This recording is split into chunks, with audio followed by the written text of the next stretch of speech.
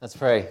God, thank you for this time together, for your word, for the wisdom we receive, the guidance, the help, Lord, that we don't have to do this on our own. We are so grateful for how you work in and through our lives as a people, as a church, as your followers. And we ask your blessing upon us now in the name of Jesus. Amen.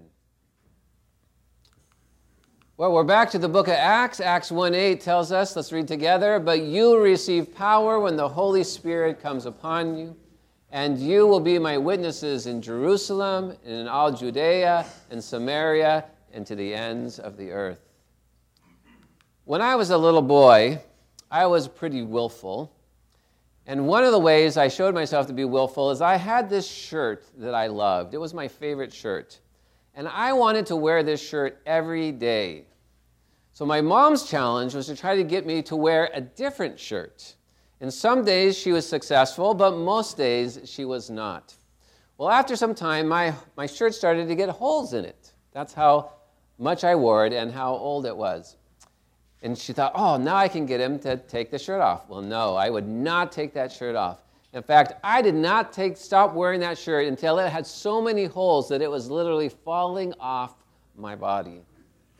Now, we can all be willful in that way, can't we? We all have our willfulness about us. But the thing we need to understand is it's not good to be willful, especially when it comes to being a Christ follower and when it comes to sharing our faith with others. We need to not be willful. And then today's lesson, in chapter 18, we will see Paul give us an example of how not to be willful, but actually to follow and to live into the will of God.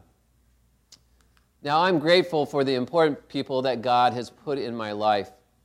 It ranges from my parents who created me and raised me, and it goes to my friend Andy, who invited me to church, and he would come and pick me up and drive me to youth group every single week, and through that I was able to hear the gospel, and I gave my life to Jesus. I became a Christian, a follower of Christ. And then there was Glenn, who discipled me and helped me to grow and mature in my faith. Then there's my friend Dean, who I've been friends with for over 35 years, who has encouraged me and been a great help and support in my life. And last but not last is my wife Tammy, who is my best friend, who is an amazing person, who makes me a better person and loves me unconditionally. See, I could go on and on about all the people that God has brought into my life, because the important thing to remember is that God regularly brings important people into your life, people who are there to encourage you and disciple you and challenge you and to prod you and to help you mature and grow in your faith. And when these people come into your life, you should see them as God-given people. You should be thankful for the important people that God brings into your life to help you and to bless you. And we see this happen in Paul's life. Remember, when you see yellow, please read with me. Acts 18, 1-4. After this, Paul left Athens and went to Corinth. There he met a Jew named Aquila, a native of Pontus, who had recently come from Italy with his wife Priscilla, because Claudius had ordered all Jews to leave Rome. Paul went to see them, and because he was a tent maker as they were, he stayed and worked with them. Every Sabbath he reasoned in the synagogue, trying to persuade Jews and Greeks. We'll see that Aquila and Priscilla become very important people in Paul's lives. And at first there was a connection. They were tent makers. They shared the same kind of work. But even more than that, they shared the same kind of desire to teach others, to tell others about Jesus. And as they did this together, there was a great bond that formed from them. And I imagine in Paul's life, as he was a traveler, a missionary, he would go around from place to place, and that must have gotten lonely at times. And so to have people like Aquila and Priscilla come into his life and have connection with them and have them bless them, encourage him, and do work together in ministry was really a great thing for Paul. Who are the important people in your life? God regularly brings important people into your life. Who are those people? Why are they important in your life? If you think about those people that God's put into your life, why are they important to you? What do they bring to your life? How do they challenge you, or encourage you, or uplift you, or strengthen you, challenge you, disciple you? How do they make a difference in your life? It's important for us to think about that, to acknowledge that, to receive that, and think these are the important people. And maybe you might even want to make a little mental note. Who are the important people that God has put in your life even right now? And are you allowing them to do a work in your life that God wants them to do, that God has brought them into your life to do? See, in Paul's life, it's not difficult to see what was important to him. Paul was always a very zealous person. If you know anything about Paul, you know that when he was a Pharisee, he was very zealous for the law, so much so that he persecuted the Christians because he believed that the teaching of the Christians went against the law, and so he went out in his zealousness, and he persecuted and he killed the Christians. And then when he received Christ, when he met Christ and he accepted Christ as his Savior and Lord, he was zealous for Christ and for Christ alone. We see this zealousness come out in his ministry. Read with me, Philippians 1:21. For to me to live is Christ, and to die is gain. These are words from Paul in his book to the Philippians. And then he says in 1 Corinthians 2:2, for I resolved to know nothing while I was with you except Jesus Christ and him crucified. So Paul was zealous to tell people about Christ. And we see in each chapter after chapter, Paul comes into a city. So he comes into Corinth and he goes into the synagogue and he begins to teach people about Jesus. And he does this for a while. And then after a time, the people begin to be abusive to him. And they oppose his message. And so Paul says, well, I'm not going to quit. I'm not going to stop. And so he goes next door, and we see what happens when he goes next door. Then Paul left the synagogue and went next door to the house of Titius Justus, a worshiper of God. And read with me, Crispus, the synagogue leader, and his entire household believed in the Lord. And many of the Corinthians who heard Paul believed and were baptized. Paul preached in the synagogue.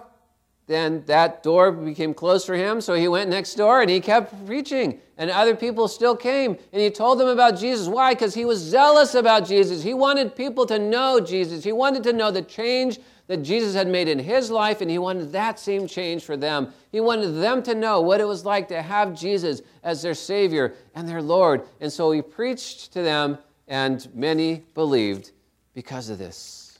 How satisfying this must have been for Paul to live out his passion, which was Jesus Christ. What is important in your life? What are you passionate about?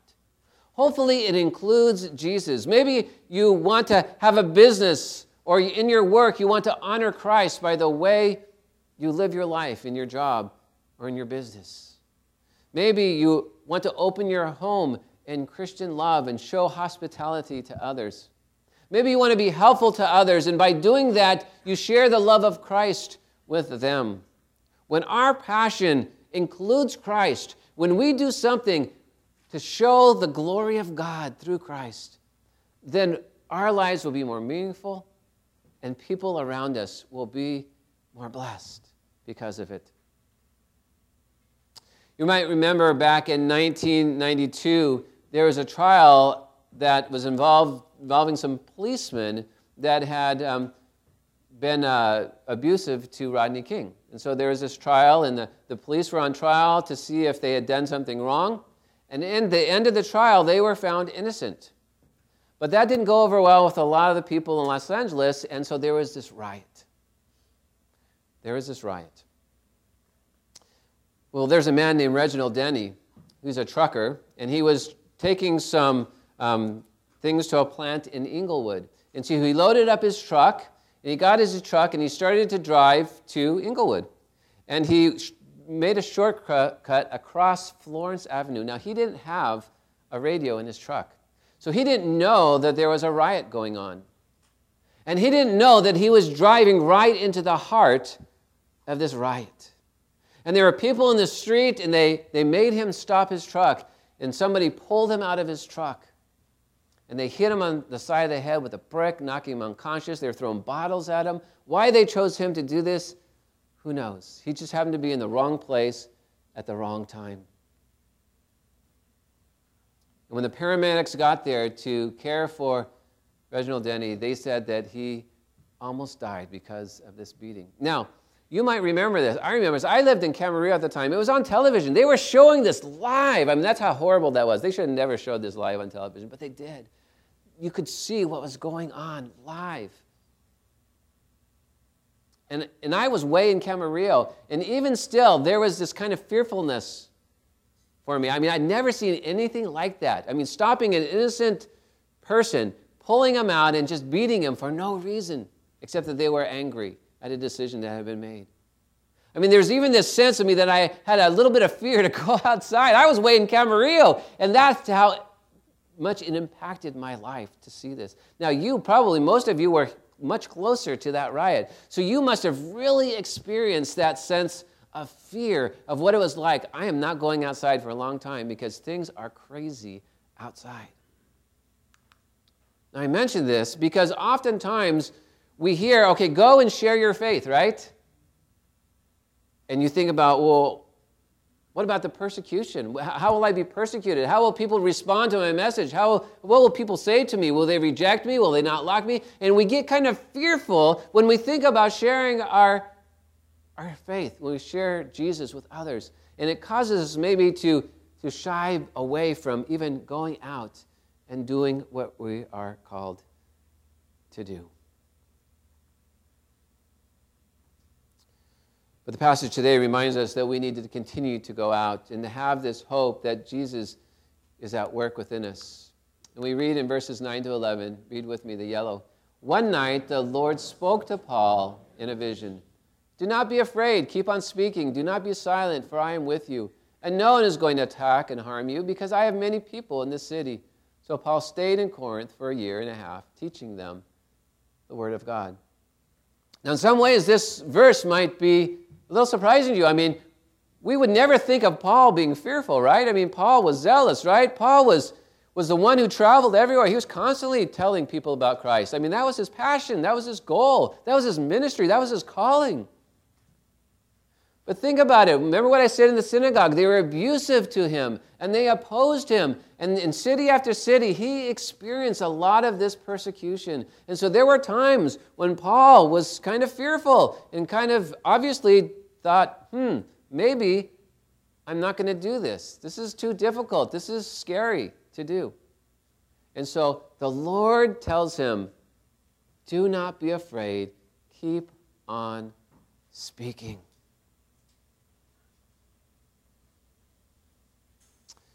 It is the right thing to do, to speak the message of God, that Jesus Christ loves all and wants to be their Savior and Lord.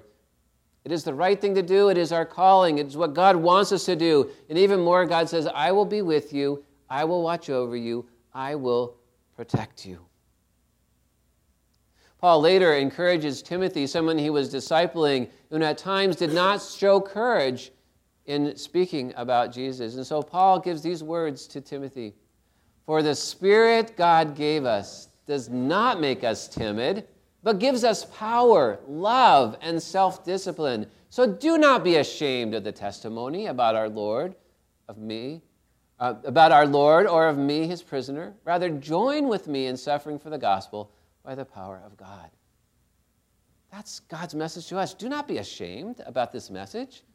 This message has changed your life. This message has transformed your life. This message gives you purpose and meaning. This message is powerful and will change the lives of people. This message will change their life for eternity. It will change their eternal destination. We should look out to people into our world and say, there are many who are lost in our world. We should not be ashamed of this message. We should be bold in proclaiming it, saying, we have a message that is so important. I mean, we've talked about it last week, right? Jesus Christ was crucified on the cross and then 3 days later raised from the dead in power to give us power here on this earth and to give us eternal life when we die. There is no better message. This is not a message we should be ashamed of.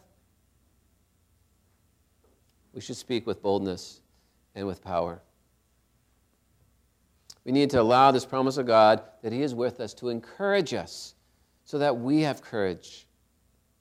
possibility of leading a life of purpose and meaning and fulfillment and joy and love. I have a couple of friends who are kind of free spirits. I don't know if you know people like that, but sometimes you just meet a person that's just a free spirit. This one particular person, she's in her early 50s. She's not married. She's chosen not to be married. And she has several part-time jobs, no one full-time job. And these jobs can often change. And she wants it that way so that she can have freedom to do what she wants and go where she wants. And she's just a free spirit. Just the way she lives her life. That's not right or wrong. It's just the way she is. I mean, it's right for her. That's what she wants it to be. And I talked to you about that for a moment because that's kind of how Paul was, right? Paul was this free spirit. He kind of went here and he stayed here for a while, and then he went over here and he went to this city and he went to that city. But his free spirit wasn't of his own choosing. His free spirit was God's choosing, right? And sometimes he'd be in a place and the door would just close and he'd say, I guess it's time to move on. Other times God would speak to him very clearly and say, I want you to go there. Remember in one of the passages, Paul wanted to go somewhere and it says the Holy Spirit kept him from going there and said, no, you're going over here. And so he was guided by the Spirit of God and by the will of God. We need to understand that Paul had this kind of attitude and had this kind of lifestyle. And we need to understand that as we think about reading the Scriptures and we think about what Paul did and how Paul constantly went from place to place. So while Paul went to Ephesus, and while I was at Ephesus, he was going into the synagogue, as he often did, right? And he was reasoning with the Jews, and he was talking to them about Jesus. Why? Because that was his calling, right? He knew his calling. He knew what God was wanting him to do, and he was faithful in doing that. And so every time he went into the city, I'm sure there had to be some nervousness. Can you imagine walking into the city and going into the synagogue, and here there's a group of people, and now you're like, okay, I need to preach Christ, right? But yet Christ filled him with that power, with that excitement, with that enthusiasm. And I'm sure once he got going, nothing could stop him because he was so zealous for Christ. And so he preached Christ to the people. After the time, the Lord led him to leave, to go to another place. And as I was speaking with the children and as Roger was reading, the people said, no, Paul, stay with us, stay with us. Now, you know, that's a good feeling, isn't it? If someone says, oh, no, will you please stay with me? We want you around more. In fact, I remember when I was looking for a ministry position and people at my other church found out, and they're like, oh, no, we want you to stay here with us. And that's nice. It's nice to be wanted. But I was like, I really appreciate that, but God is calling me to a new ministry. God is calling me to South Bay Presbyterian Church.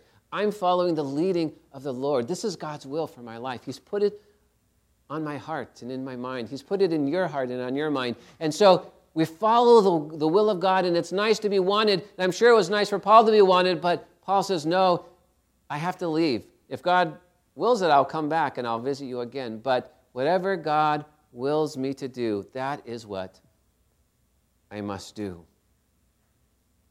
See, we need to have that in our vocabulary. We need to consistently say day after day, if this is what God wants me to do, then that's what I'll do. If it's not what God wants me to do, then I won't do it. We should consistently be saying that every single day. God, whatever your will is for me today, that's what I want to do. I want to follow what your will is.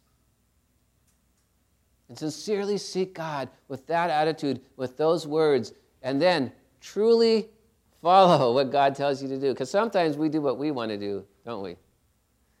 We know what God wants us to do, and we know what we want to do. And sometimes they don't coincide.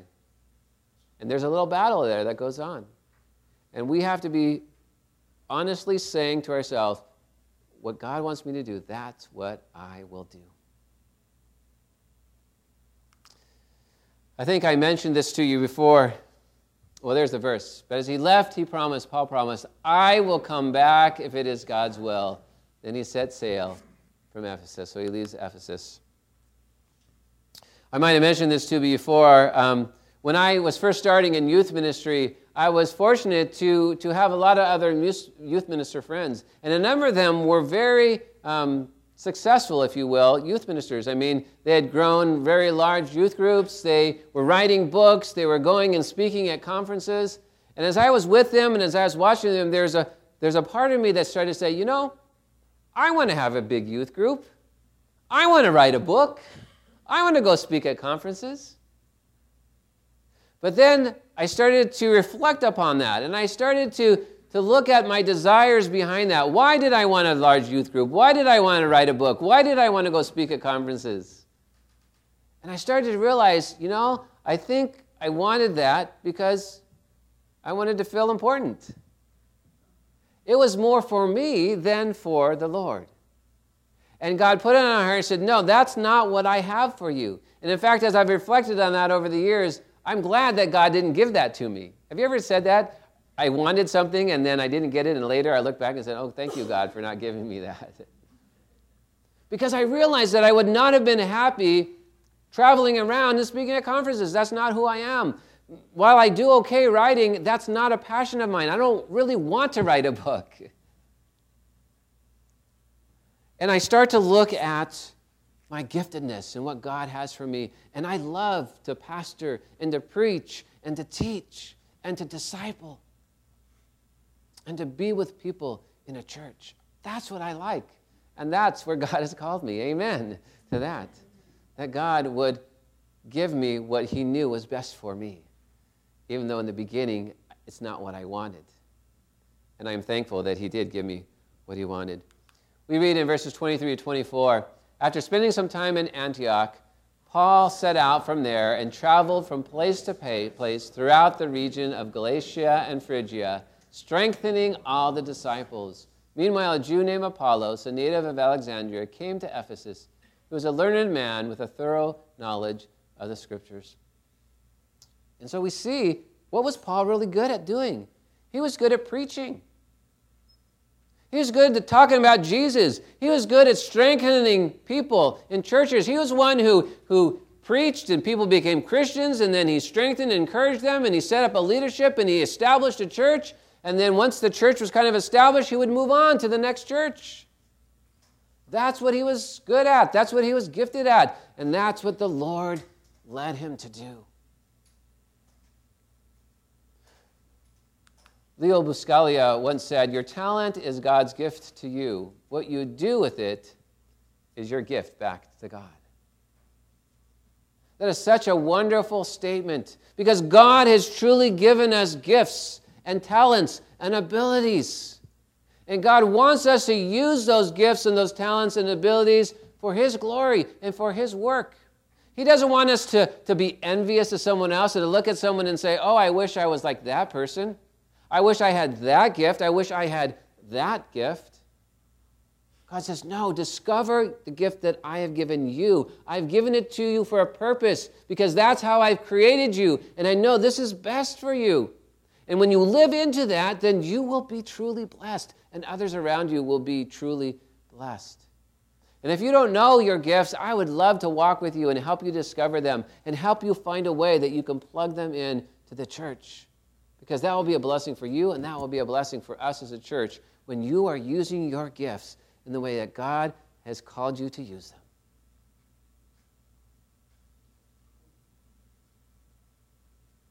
And then we come across an interesting verse, a couple of verses here in 25 and 26. Talking about Paul, he had been instructed in the way of the Lord, and he spoke with great fervor and taught about Jesus accurately, though he knew only the baptism of John. He began to speak boldly in the synagogue. When Priscilla and Aquila heard him, they invited him to their home and explained to him the way of God more adequately. So this is interesting, because we think, oh, Paul is a learned man, and he was a learned man. But you know, no matter how mature of a Christian you are, there's things we still maybe don't know. There's maybe things we still have to be instructed in. There's ways that God still wants us to grow. We should never think that we've stopped growing. We always should keep learning and growing and being a deeper and more committed disciple.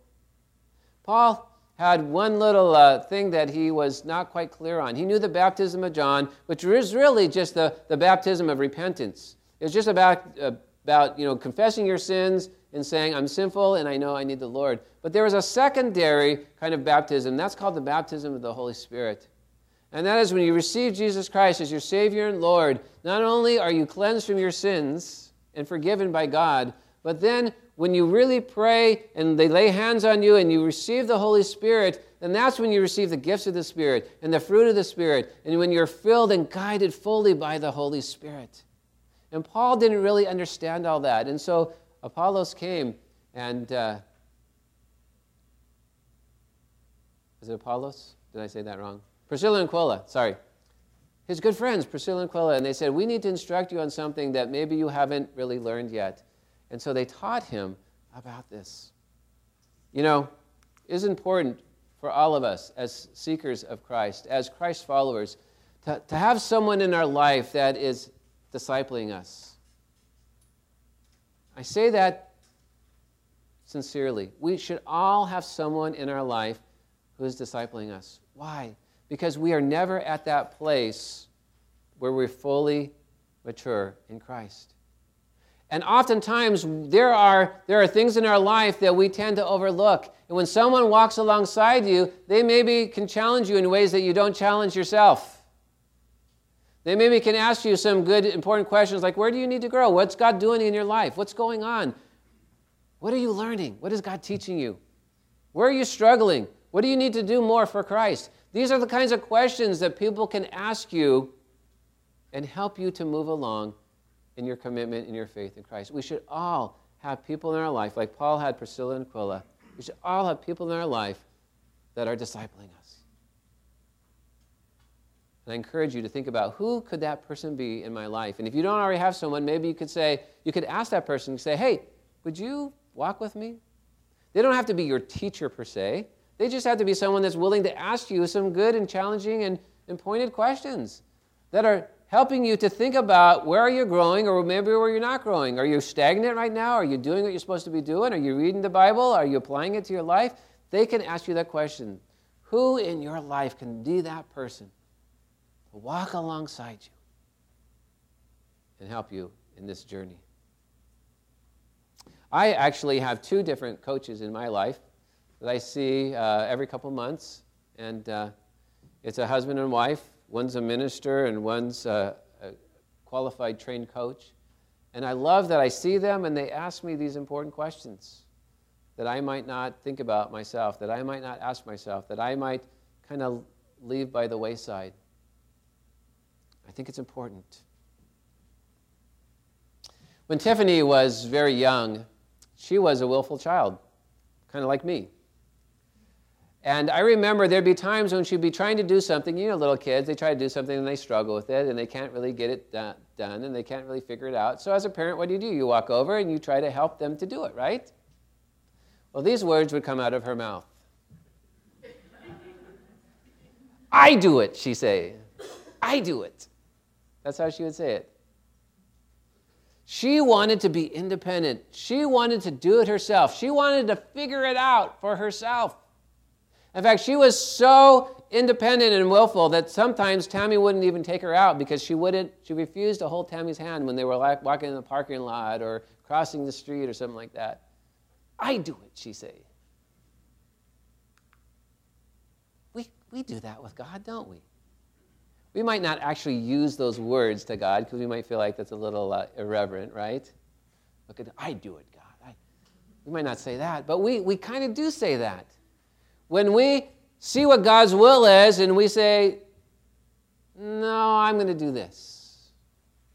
Or when God says, let me send my Spirit to you and help you. And you're like, no, I got this, God. I got this. I do it. And we need to be careful of that attitude. Because we live in a society that tries to teach independence. But the Scriptures tell us, no, we need to be dependent on God. We need to humble ourselves before God and let Him fill us, let Him guide us, let Him direct us, let Him instruct us, let Him prepare us, let Him use us for His glory. Let us pray.